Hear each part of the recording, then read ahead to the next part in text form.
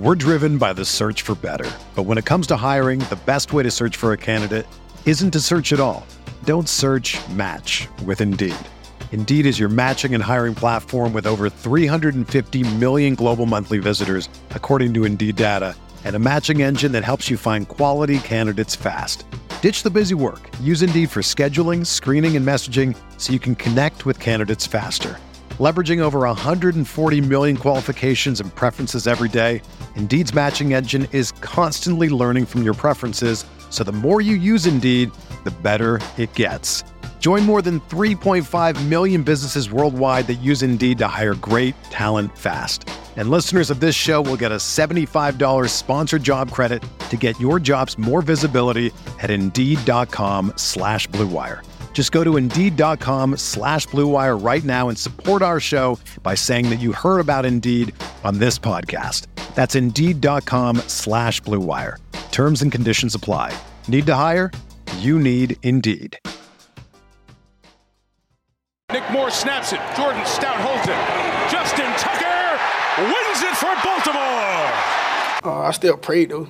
But I really didn't have no doubt, though, because I thank God we got Tucker on our side. We'll give credit to the guys who blocked, the guys who snapped, and the guys who held, but to the guy who kicked it, and we all knew it was going through, Justin Tucker.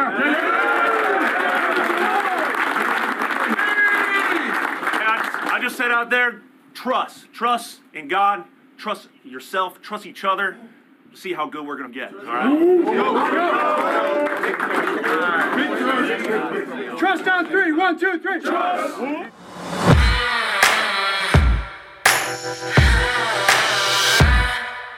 The GOAT, otherwise known as Justin Tucker, saves the day with a massive Ravens win over divisional opponent, the Cincinnati Bengals. It pushes the Ravens into the AFC North lead, solely up there by themselves at 3-2, followed by the Browns and Bengals at 2-3. And don't you love to see it? The Steelers 1-4. I am Sarah Ellison, alongside my partner, Bobby Trossett. We are here actually Monday morning. It is 12:35 a.m. Bobby, how good does it feel to be recording this podcast in the wee hours of the morning, knowing that it's a Ravens win? My goal for this episode, Sarah, is for those tuning in to have zero idea when we're recording this, because we're bringing the energy. I'm jacked up right now. I feel like it's 12 noon, not 12:30 a.m. This was a gut-defining, gut-check, DNA-defining win from a team that was it must win? No. Did they need it? Sure. But after all the talk, after all the noise all week long, after the calls for John Harbaugh's head, the questioning, the criticizing, the dissecting, I felt like they took this personally tonight. And I think the defensive side of the ball led that charge, led by number 24, Marcus Peters. And was it pretty? No. It was far from pretty and ugly at times, for sure. Was it perfect? Nope, it was imperfect. But as John Harbaugh always says, Sarah, and I feel like this is literally the epitome of it tonight, it's us. And us is good enough for meaning the Ravens, not us being the Ravens, is good enough through 5 weeks to, as you said at the top, own sole possession of first place in the AFC North, with the New York Giants looming up in New York, another trip to MetLife coming up. But ultimately, the defense put a stamp on this game. And I think, since the Miami game, Sarah, has there been issues? For sure. But the bottom line is this group is putting the offense in a position to win games week in and week out. And when you hold the reigning AFC champion Cincinnati Bengals to 17 total points, when you hold most teams league-wide to 17 total points, and you have Lamar Jackson on the other side of the football, you're going to win a lot of games. Yeah, I mean, it would have been, like you said, it wasn't a must win. It wasn't a must win, but that would have been, it would have been another gut blow where you come off of that Buffalo loss, and then to come against the Bengals and just a massive on prime time in a massive divisional game. And that's why literally with division games, I literally couldn't care less about style points. Why would you? These division teams know each other so well. They know each other so well. So it's like win under any circumstances necessary. And I think John Harbaugh said it after the game. It is big. It's October. You don't win the division in October. But if you don't think the Ravens are going to see these guys, the last game of the season, if I'm not wrong, Bobby, like I'm pretty sure it's week 18 that the Ravens and Bengals will see each other again, potentially with, playoff implications there. And so to have this one under the Ravens' belt in October, it's hard to understate. It's hard to understate the importance of it. So we got so much to get through. We got Justin Tucker to talk about.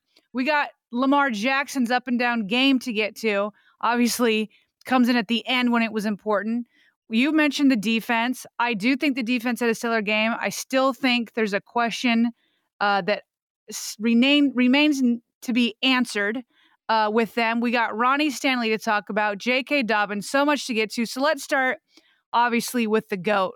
It just feels so good. Let me put Justin Tucker in this way. We'll get to fourth down decisions because both teams had fourth down decisions, and this time it was John Harbaugh who came on top. But I said to somebody tonight when they were like, when initially it looked like maybe it was wrong for John Harbaugh to take the points this time because then the Bengals went down and scored. Somebody said, it's insane. It blows my mind that he made that decision. And I said, why does it blow your mind either way? Because up until that point, neither the offense nor the defense has proven that they've earned anybody's trust. John Harbaugh's fans, anything. Neither one had proven that. But I'll tell you what, who does prove it and who does earn it and who you say you put the ball on this man's foot in the fourth quarter, seconds remaining, overtime, it doesn't matter.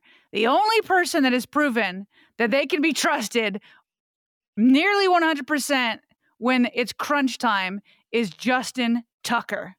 No moment is too big for him. He's cold-blooded. He's detail-oriented. He is as thorough and insightful as it gets among all professional athletes, much less just kickers across the NFL.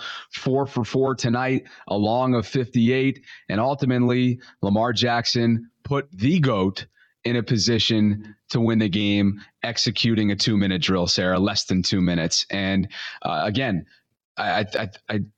he's so systematic. And here he is too, with a Wolfpack-less group, if you will. There's been a lot of change to his unit over the last couple of years. Morgan Cox departs in free agency to Tennessee a couple of years ago. And then obviously Sam Cook retires last year. He's got guys that are coming in, Nick Moore and Jordan Stout. As Justin mentioned in his post-game interview to NBC, he made sure to tout Jordan, being that this was his first game-winning NFL placehold. I mean, he's selfless and he's cold-blooded, and he's so incredibly fun to watch. He's so insightful. He's one of the best interviewers out there. And interviewees, I should say. And you better have time on your sideline interviews for him because he ain't afraid to talk, partner. Well, let's look at some of these stats here. So he started off with a 58-yarder. A 58-yarder. That's not like there's many coaches that only put kickers out there for 58-yarders when like it's what we just saw. Like time is running out. 58 is so far away, but because he has the record of 64, 67. Now I'm forgetting what his record 66. Is. I should know that. 66. Okay. So he's doing that in the first half. So that 58-yarder was Justin Tucker's 52nd field goal from 50 yards plus. Okay. That tied him with Jason Hanson for the third most in NFL history. And he's got a lot of games yet to play. Then, obviously, in the second half with this game winner as time expired, that was his 19th career game winner. He is a perfect 17 for 17 on kicks in the final minute of regulation. In fact, I'm going to retract my statement then, because I said you can trust him nearly 100% of the time with the game on the line. Turns out it's 17 out of 17. That's 100% of the time, 100% of the time. And then it was his 61st straight field goal in the fourth quarter / overtime, which is, of course, the longest streak in the NFL. One last stat here, which is incredible to me. As we all know, when he hit that game winner, it looked right down the middle of the uprights, right? Well, according to Next Gen Stats, this is bananas. His game winner crossed the upright, all you math people out there, with a Y coordinate at 26.52. Okay? The exact middle of the field goal uprights is 26.67. So, I mean, he's within a tenth of that.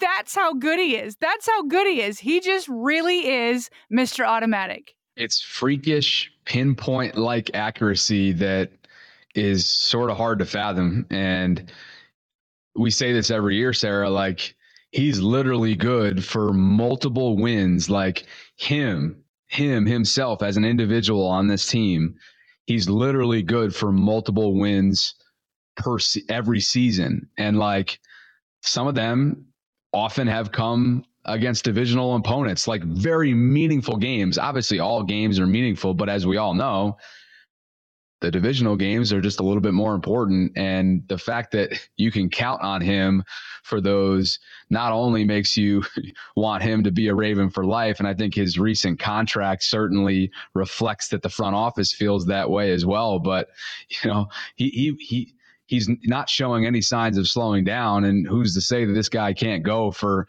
another decade plus? So yeah, he's the greatest weapon in football aside from, you know, your obvious big playmaking quarterbacks and skill players around the league. And he is no secret. The secret is long, long gone. 9 is literally an institution in Baltimore, and that's why you see almost as many 9 jerseys as you do 8.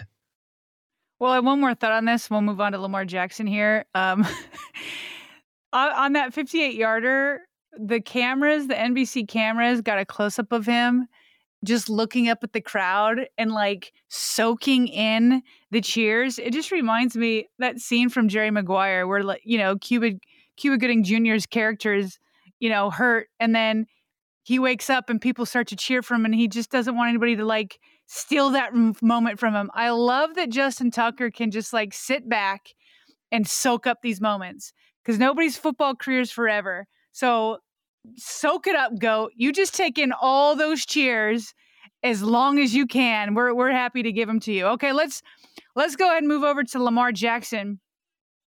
I guess I'll just give it to you, Bobby. Like, tell me, what did you make of his play tonight? Well, first and foremost, I thought that Cincinnati's game plan was executed well, as it was by Leslie Frazier and the Bills a week ago. Lamar finishes 19 of 32 in the passing department, 174 yards, touchdown, and the interception for a passer rating of 71.6.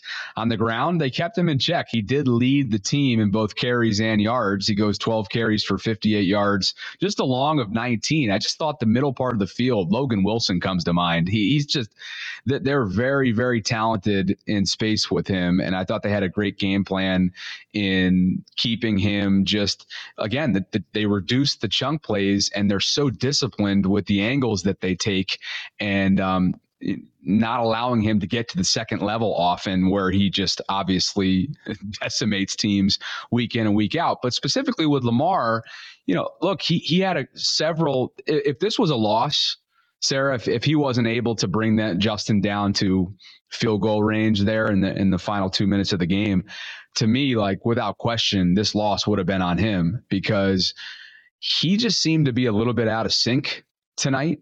I mean, technically it was last night based on almost being 1 a.m. Eastern here on Monday morning, but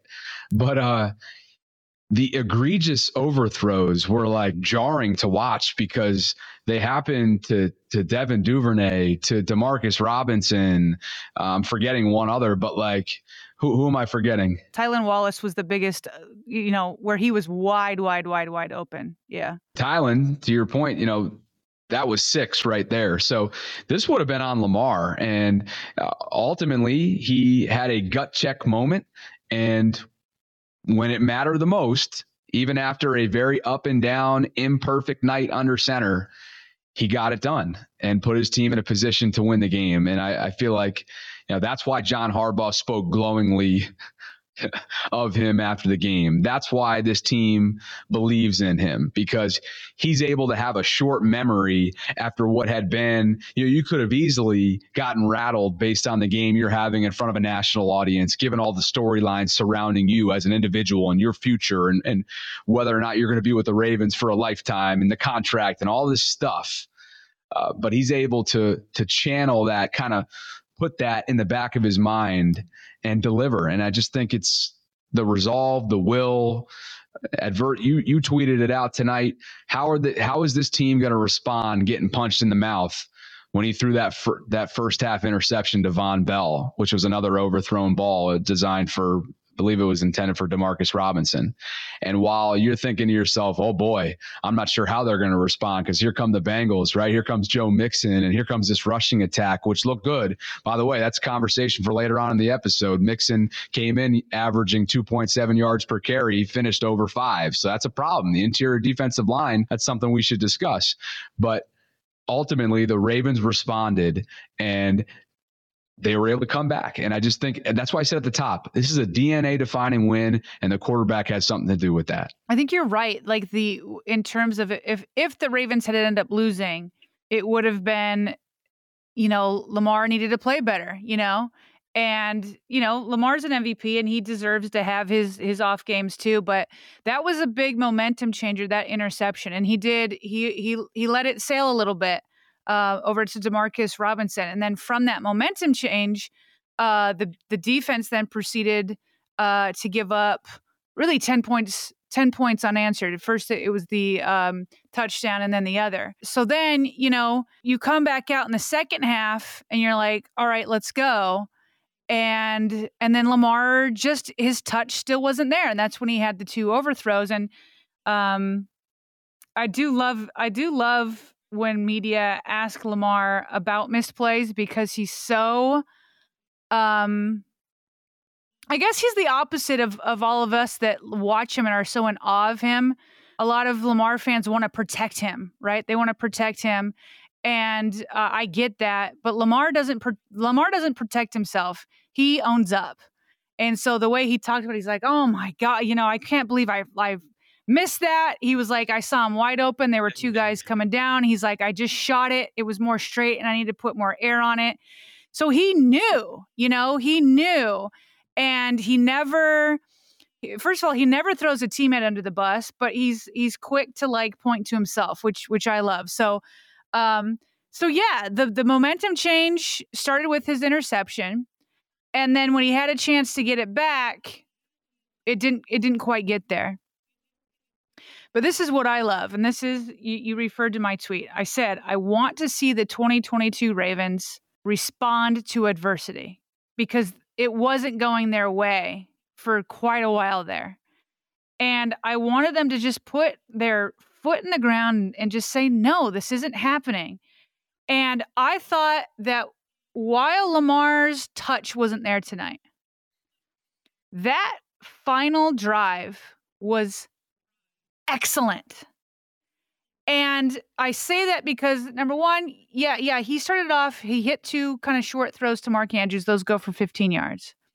But he operated the clock, Bobby, so well in this 2-minute drill, which I love to see, this veteran Lamar Jackson out there, where you would see this time and time again with the Steelers, right? Where Ben Roethlisberger would not play well for 3.5 quarters, or the Ravens defense would hold him in check for 3.5 quarters. But then you knew if he got the ball last, it usually meant trouble.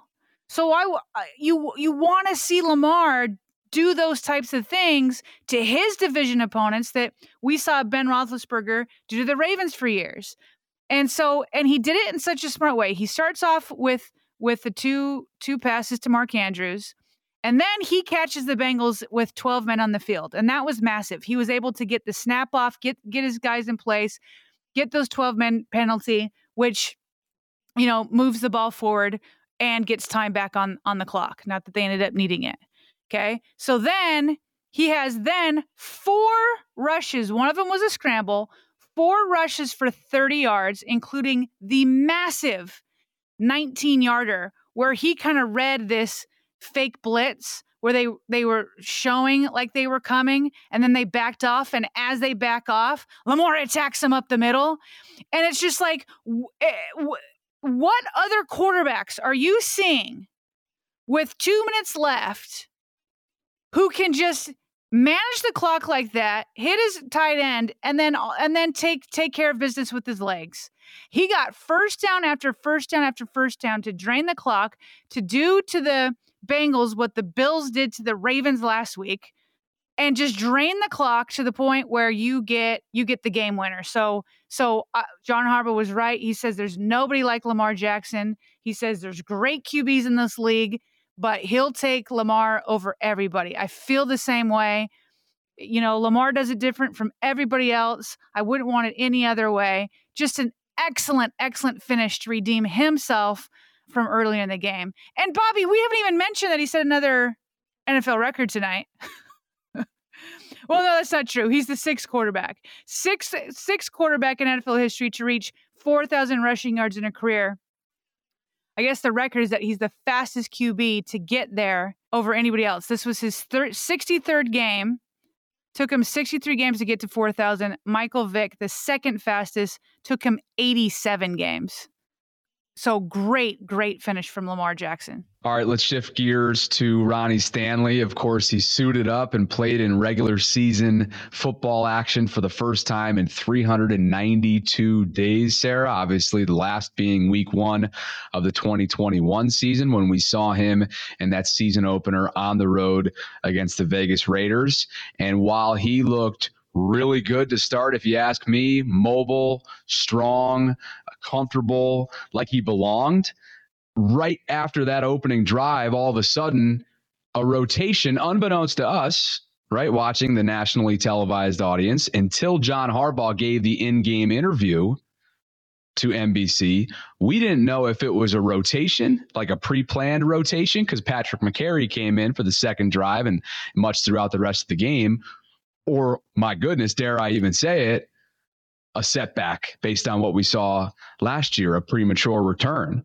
So like part of the audience, I think you and I could probably both just read the tea leaves and read the body language and the fact that no trainers were around him or anything like that. It was pretty obvious to us that it was a rotation, a rehabbing, pre-planned rotation, but we didn't know. And so, ultimately John Harbaugh confirms indeed that it is a pre-planned rotation. And I don't know where you're at with this, Sarah, but I am completely fine with that. Like, while you want to see him out there, obviously, for 4 quarters, and there was clearly a drop-off when Patrick McCary initially came in, and he was having a hard time with Trey Hendrickson initially, and then he settled down after a while. I'm not even going to sit here and question the medical department, the training staff, because he's out there. He looked good. He looked like he belonged. And you know what? Dobbins seems to be getting his foot. I know it's completely different injuries, but they're going to continue to follow that process, that routine, and make sure that all of the I's are dotted, the T's are crossed, and they're making sure that every single aspect of these guys' respective rehabs are being paid attention to. So again, great for Ronnie. I'm sure he is thrilled to be back out there, and I thought he looked good. What'd you think? Yeah, I mean, obviously you want to go back and look at the tape, but when you don't call his name or there's no egregious hold or sack or whatever, I mean, it just felt like when he was on the field, they were moving the ball. And I just have to imagine how Lamar Jackson feels. Like, I feel more comfortable with him out there. So how do you think Lamar Jackson feels when these guys are bearing down on him? I mean, the Bengals defensive line, were in his face. They were putting a lot of pressure on. So yeah, no, not only did I have no problem with it, I think it was the right decision to have him on a rotation. I'm pretty sure they even did that for Marcus Peters in the very first game that he returned. And of course with J.K. Dobbins, because here's the thing. the most important thing about Ronnie Stanley was, yes, you wanted to see that he could still play at a high level. And I think we saw that. And again, you need to go back and look at the tape to be sure, but I think we saw that.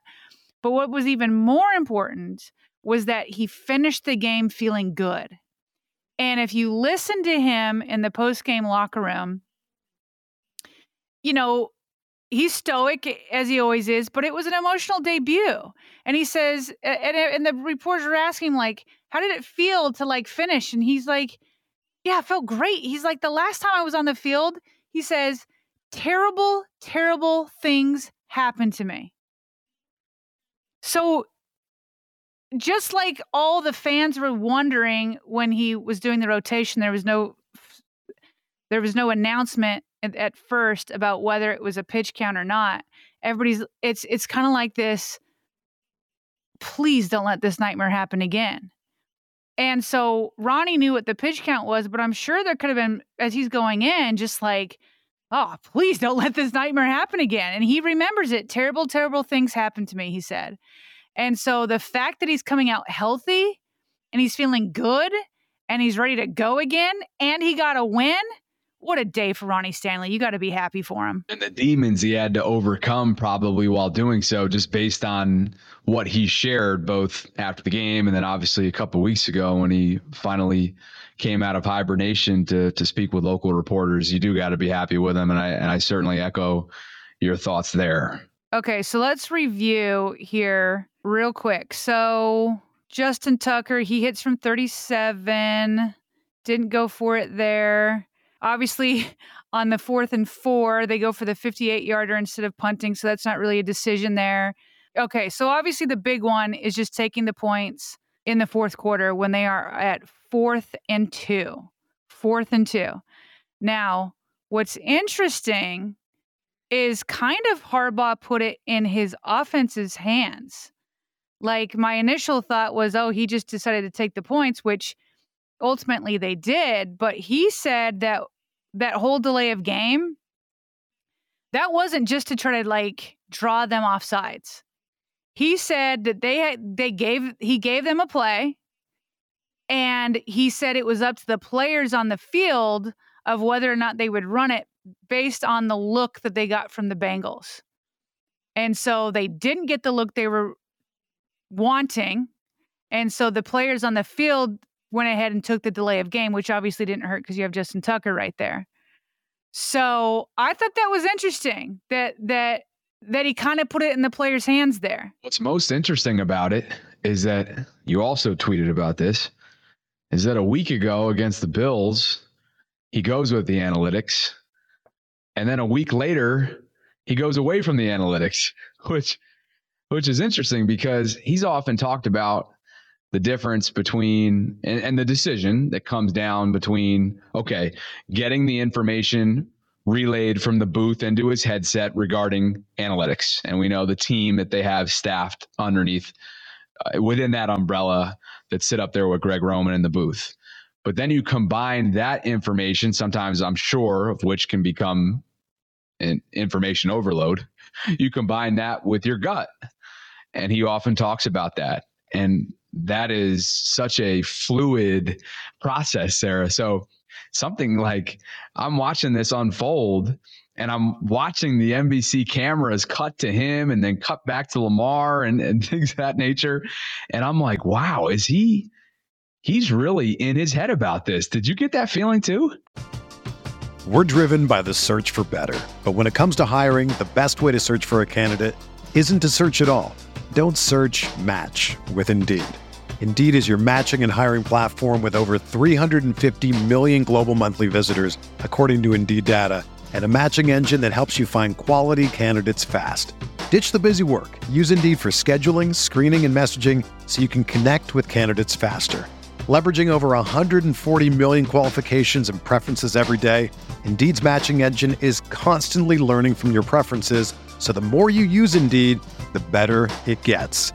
Join more than 3.5 million businesses worldwide that use Indeed to hire great talent fast. And listeners of this show will get a $75 sponsored job credit to get your jobs more visibility at Indeed.com/Blue Wire. Just go to Indeed.com/Blue Wire right now and support our show by saying that you heard about Indeed on this podcast. That's Indeed.com/Blue Wire. Terms and conditions apply. Need to hire? You need Indeed. No, I didn't. And I don't know, maybe I wasn't, I don't know, maybe I feel like, especially when he revealed that he kind of put it in his players' hands. I guess I didn't. I wasn't going down that road. And real quick though, with the analytics, when you say he went against the analytics, I'm looking at like the fourth down decision bot, and the fourth down decision bot says recommendation, which is strong, field goal attempt because it was a plus 3.9 win percentage to go for the field goal. Maybe there are other analytics out there that said to go for the touchdown. Oh yeah, I thought I had seen that since it was 4th and 2, just based on, I thought Jonas Schaefer put something up about it that maybe I just glossed over and didn't look at it thoroughly enough. But just based on, the decision last week in Buffalo to not take the points, which I guess the analytics told you to take the points versus this week. I don't know. I based on what I saw online, it seemed as if that was what it was suggesting. So that's why I was kind of getting at, like, wow, is there some internal conflict based on what's happened in the last week or so? Again, just totally a theory that I'm throwing out there with no concrete evidence, just watching this unfold in the last week or so. Well, here's the thing. Here's why I don't think that he would have been on the sideline trying to figure that out. Like, okay, it's obviously pretty clear Marcus Peters was upset that he didn't trust the defense last week with the fourth down decision. And they had team meetings about it. So there's no doubt in my mind that John Harbaugh went in there unsure if he found himself in that position again. I'm guessing he spoke it through at length with his players, and he spoke it through at length with his analytics team and other coaches, and then even Steve Bisciotti and all of that. I guarantee Steve Bisciotti and him talked, the day of when that happened. Steve Bisciotti calls him frequently. They talk to each other frequently. So, no, I guess because I know how John Harbaugh works and I've seen him work and I've seen him communicate and all that, he went into that game with a plan if he found himself in that position again. So, but maybe I'm missing maybe I didn't see the shot that you're thinking of. So, but here's my thing. And I said this kind of at the top. Whether Harbaugh went for it or not, last week I do think he made the wrong decision, but I said this already. But even if he took the points, I didn't have faith in the defense that they'd make the stop. And so today he took the points, and then the Ravens defense proceeded to let the Bengals go down and score. And so I want to give this defense props for everything they did to hold the Bengals to 17 points. I for sure would have been, if they hold them to 17, they're going to win, and they did. I thought they would have won by a bigger margin, but, I would have thought 17 points, Ravens win. So the defense, in my view, really, really, along with Justin Tucker, helped save the day, especially while Lamar didn't have quite the touch on his throws. As we said, Lamar came back and did what he had to win the game. So, but it's still, to me, it's still a question that if the game is on the line, you've got a 4th and goal, do you go for the win with a touchdown, or do you bet on your defense? And tonight, at first, I thought he bet on his defense. And now, after his quote, I'm like, well, I guess he didn't totally bet on his defense because he gave the decision to the players based on the look. So to me, as well as the defense played tonight, they still have yet to earn the trust in crunch time. That's still the lingering question. And this was a major step forward, keeping the Bengals to 17 points. And are you kidding me? I don't think there's any Bengals receiver. Nobody went over 50. Hayden Hurst got 53, the tight end. as we all know, which I want to talk about him. He annoyed me, but I think you liked it. He annoyed me tonight. We'll get to that. And then Joe Mixon's still under 78 yards. Joe Mixon's still under 78 yards. So the defense played lights out, but when it came to crunch time and they went with the points and decided to bet on the defense, they didn't show up there.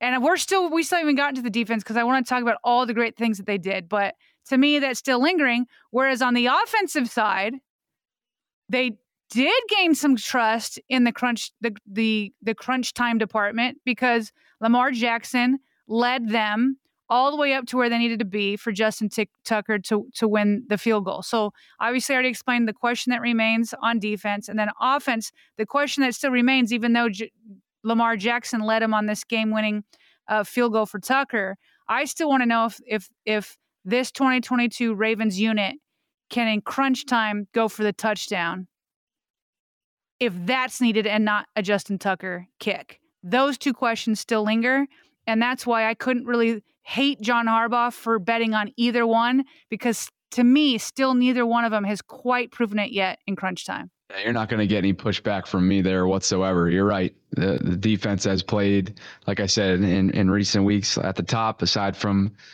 ever since the Miami second half, they've put together performances that has put the offensive unit and Lamar Jackson in a position to win games. That doesn't mean that they've been perfect. They weren't perfect tonight, but they played well enough to win. And I think before we dive into some of the positive stuff, we should probably knock out what could end up being a major storyline in the course of how this defense moves forward as a unit, specifically in the secondary, given Marcus Williams' significant injury that he's coming out of this game with, that John Harbaugh has now confirmed is a dislocated wrist.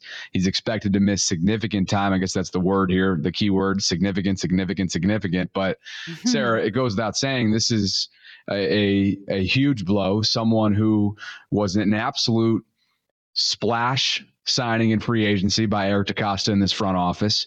He, going into today, was tied for the league lead in the takeaway turnover department. He is a dog, and this hurts. And based on how much we saw of Geno Stone tonight, by the way, I don't know where this secondary and specifically where Mike Macdonald is with Kyle Hamilton. I'm not sure they trust him right now to be that guy that he's expected to be. And hey, it's early. I don't want to jump down his throat too much. But this is concerning moving forward. Do you remember the specific play? Because I do not. Well, I know that he missed a couple plays before the end of the second half, and then he was officially declared doubtful in the second half. So it happened towards the end of the second quarter, but I don't know the exact play. But yeah, that's a dislocated wrist. When John Harbaugh says he's going to miss significant time, in my mind, I just like to have expectations, so I'm not like killing my hope later on. In my mind, that's like season ender. Now, if John Harbaugh comes back and he has an MRI and they say, well, maybe we can get him back towards the end of the season, then that would be great.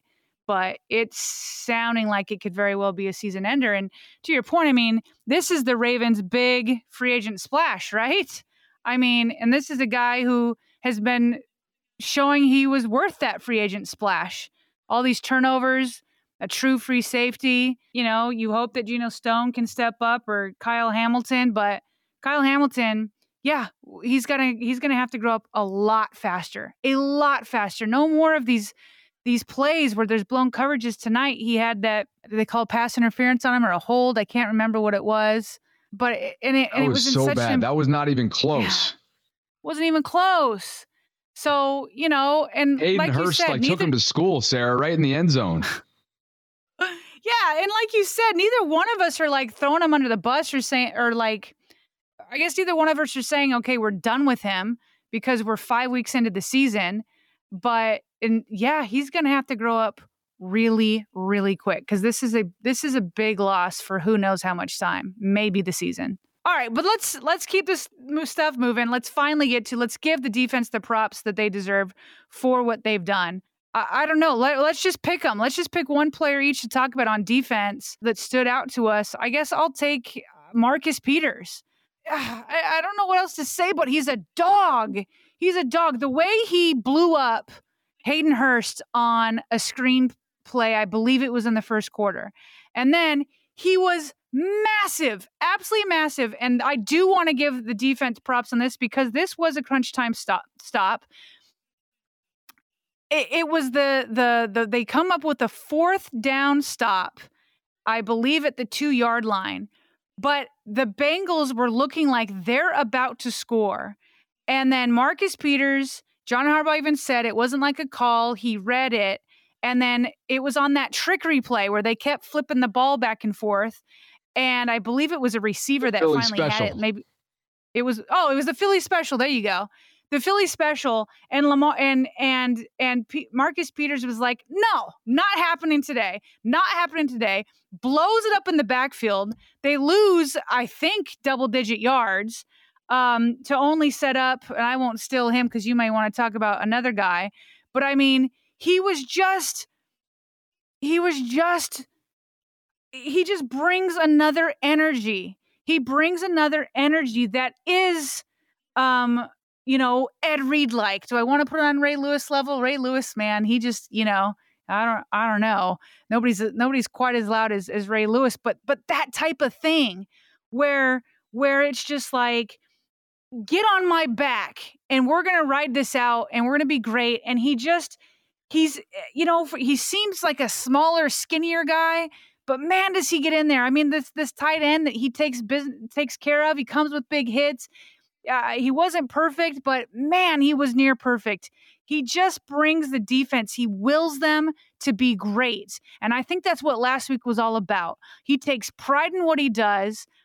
He showed that, and then he came back and he's like, I'm going to prove it. He was massive tonight. All right, and you can talk about Marcus Peters too. I don't want to steal him, but who else do you got on defense you want to give a shout out to?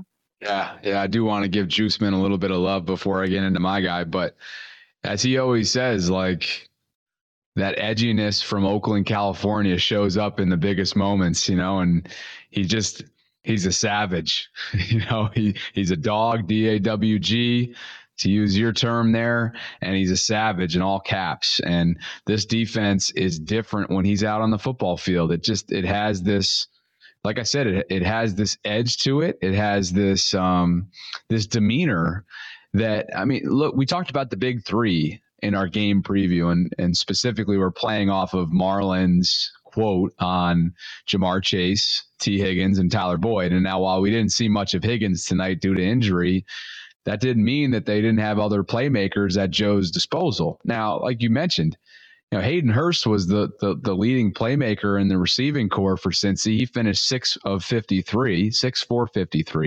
Jamar Chase was 7 for 50, and Tyler Boyd was 3 for 32. The amount of shadowing and ball hawking and harassing that I watched tonight from Marcus to Jamar Chase, he was up in his grill, Sarah. They gave a heavy dose of Marcus's assignment for Jamar. Marlon was with him as well. I thought they had a great zone coverage type of plan that was instituted this week by Mike McDonald and company, and they just kept him honest. They kept him honest, and I don't want to go too long because you just gave a bunch on Marcus. So I'll go quickly here with mine, and that's Jason Pierre-Paul. I think he has totally exceeded expectations for what I personally thought. I knew you from the jump were like, he's going to come in and play. And I'm like, what? He's coming off rotator cuff surgery. Like, he hasn't played preseason. He hasn't played, training camp football, like nothing. He's got nothing under his belt. And to his credit, and to your credit for kind of forecasting this, 50 snaps against Buffalo in his first game action as a Raven. He was disruptive, but I mean, disruptive was taken to a new level tonight. Batted down footballs, a sack, pressure. Just shows you that he's still got some left in the tank on the edge there, Sarah. And I think, while again, Joe Mixon having the success he did on the ground tonight, 5.6 yards per carry, comes in with a season average of 2.7. Some of that has to be, looked at in the interior part of the defensive line. But I think JPP has been a pleasant surprise and certainly a welcome sight for a group that needed him. Yeah, and I think that they'll I'm fine with that with Mixon, because it was very clear with the way Jamar Chase last year was just like the Bengals said it was easy. It was easy against the Ravens. Even in the first matchup. And granted, Peter Stills wasn't out there, but they were like, they are not going to beat us over our heads. And that's what they had to do. And I thought Mike McDonald had a great game plan, which you alluded to, where it was like, they just kept having to dink and dunk. And this stat shows that. Next Gen Stats said Joe Burrow averaged the fewest air yards per attempt in a game in his career. So his air yards, 4.0. And he was blitzed at the lowest rate in a game in his career. The Ravens only blitzed him 2.7% of the time. And then he didn't complete his only deep attempt. The Ravens were not allowing that. So you take your Joe Mixon little runs, okay? Take those, they had some success with some of their screens, their wide receiver screens, some running back screens. All right, but the Ravens, to their credit, never let anything go big. They never let up massive yak yards. And they sure as heck didn't let Joe Burrow go over hit their heads to go deep. So I love that. And then JPP, listen, the dude's come back from a neck injury. And he's had part of his hand blown off, and he keeps coming back from all these things. I'm like, you put that together along with Ravens' desperation, yeah, he's going to play. Now, I didn't know he was going to play this well. I mean, he has the sack. He had those back-to-back deflections at the line of scrimmage. I thought he sealed the edge pretty well. Odafe, I thought, did pretty decent with that too, although I'm sure film will show some stuff getting through. So way to go, JPP. And we need to give a shout out to Patrick Queen. Patrick Queen dropped 2 interceptions in 2 previous games. All week long, he'd been working with tennis balls. He's like on the jugs machine. And then, in the past, what was nice is like, okay, Patrick Queen is finally in the right position on pass coverage. Now can he bring it in? And then he did it. And it's poetic justice for him because it comes against his former LSU teammate in Joe Burrow. Those guys, we all know the stories. They trash talked in practice back in the day, and sometimes it seemed like it really did get heated up. So good for Patrick Queen bouncing back, and so the name of the game for him now is to be consistent. But that interception that he got, I believe, led to 3 points. So not only does it stop, whatever potential scoring, but I'm pretty sure they scored 3 points off of that. I'll double check it, but a shout out to him. Yeah, Sarah, I don't want to take away from what Queen did, because he absolutely had an impact, and the way you just described that, essentially that could be one of the differences of the game, because that led to 3 points. So, they obviously won by 2 points. But, one thing we both know about Patrick, given how much time we spend on social media, is that he tends to be very, very sensitive. He reads a lot of stuff online. He blocks people that don't agree with him or that criticize him. And I get it. It's tough to consume all of that. And it is easy to get disgruntled. You and I have both, since taken over as partners, we've been subject to some of that as well on a much smaller level. But you know what I want to see from him? Instead of he makes the interception and proceeds to run the entire way down the field, all the way to the sideline cam, which is where you go for the turnover cam, I guess it's called. And he's got his finger up towards his mouth, essentially, the shh sign, right? The shh sign. And I'm like, and obviously it's like quieting his doubters and all that. And I'm sure it felt great. What I want to see from him, because he didn't have a perfect game, he still misses far too many tackles in space. And the angles that he takes is just far too inconsistent. It leads to chunk plays. I want to see him have tunnel vision for all that stuff. Shut down the apps. don't look at all that stuff. Like if that's what gets you up on Sundays, like try and channel that energy elsewhere. I want him to just be more focused on becoming the linebacker that he's supposed to be. And again, I don't want to make it seem like this is raining on Patrick's parade because he had a good game. And that was a huge interception, and the vision. He read that the entire way. You could tell that he knew his former teammate, his former locker mate. He knew exactly where he was going there. He dropped back in coverage, and he was there to snag that, which was intended for Ja'Marr Chase.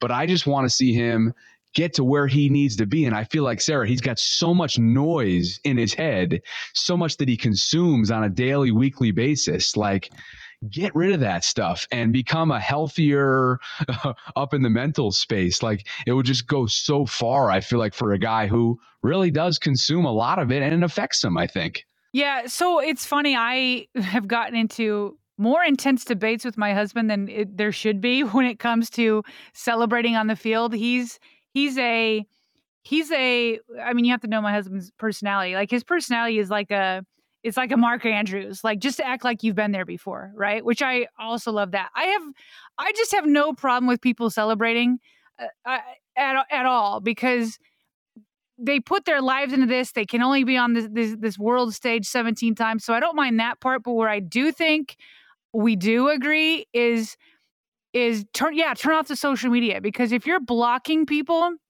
there's some people that can go on social media and it doesn't bother them. But if you're blocking a lot of people, it usually means it does bother you. And so if this is bothering you to the point that you got to block people, I don't know about you, Bobby. I don't think again, it's a much, much lesser degree, but I don't think I've ever blocked anybody. Not yet. I wonder if I have. I don't think I have. If I have it, I don't think it's on purpose. I have muted a couple of people, though. I will say that. But like, if you're getting to the point where you're blocking people, to me, that is a sign that it's getting to you, that it's bothering you, that you can't handle hearing it. And I get that. There's days that I have to have social media fasts, right? Where I'm just like, I need to be done with social media. It's just too negative. And I like that negativity just starts to seep into like the energy environment where you're at. So I'm with you. Just turn it off. Just turn it off. Focus on it, all of that. And then that way you're not worrying about blocking anybody or worrying about what they're saying or anything like that. Like, when it's starting to get to you, it's just better just to be like, I'm done. And there's so many players that just don't even look during the season.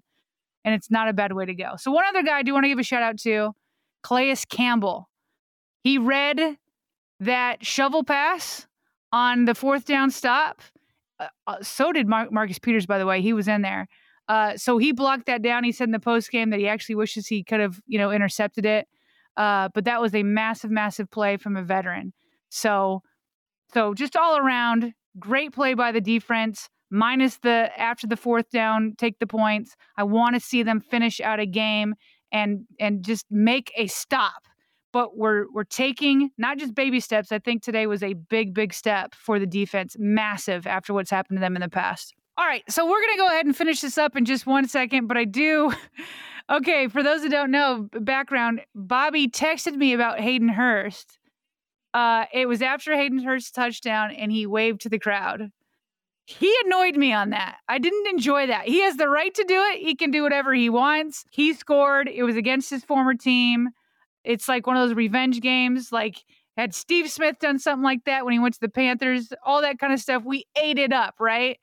On this side of it, listen, I got nothing but, love for Hayden Hurst, although I don't for the Bengals right now, so we don't want them winning a lot. But Hayden Hurst, it's a good dude. He's overcome a lot. He's doing a lot of good stuff for those that are struggling with different mental illnesses. So he's got a lot going on. But when he did that, he annoyed me, but it seemed like you liked it. What's up with that? I don't know. You already know where I'm going with this, Sarah. I don't have any problem with it. Maybe it's just because, like you, I really love Hayden Hurst. I'm just a Hayden Hurst guy. I think he's super talented. I love his luscious red flow. And he's just, I don't know. I had no problem with it. I thought it was hey, remember me? Your former first round pick in 2018. Don't forget about me. Harmless. I think this is a good place to go ahead and end it. We got to the point where we said luscious red flow. So this is the point where it is now 1:30 a.m. and we'll close this thing up. That was a perfect ending. Okay, coming up next for the Ravens, by the way, they will travel to the New York Giants. Let's be careful about that turf. We don't need any more injuries. And then week 7, Cleveland Browns. So they have an opportunity here, to try to pick up some wins, build some momentum, keep getting, players more and more and more healthy. We'll see where Gus Edwards is at, all that type of stuff. But once again, let's just leave this on a great note that it is. The Ravens pick up the division lead. They live there solely atop with the 3-2 lead over all the others. It could be better with those 21 and 17 point leads that were blown, but hopefully as we look back, those will become learning moments that when crunch time comes, when they're in big moments, that they won't ever let up going forward. So why don't you keep it locked in right here? We've got lots coming up. Obviously, after this post game, we'll be back after John Harbaugh's Monday press conference with all the news that you need to know. On behalf of myself and my partner, Bobby Trossett, thank you for tuning in, as always, to the Ravens Vault.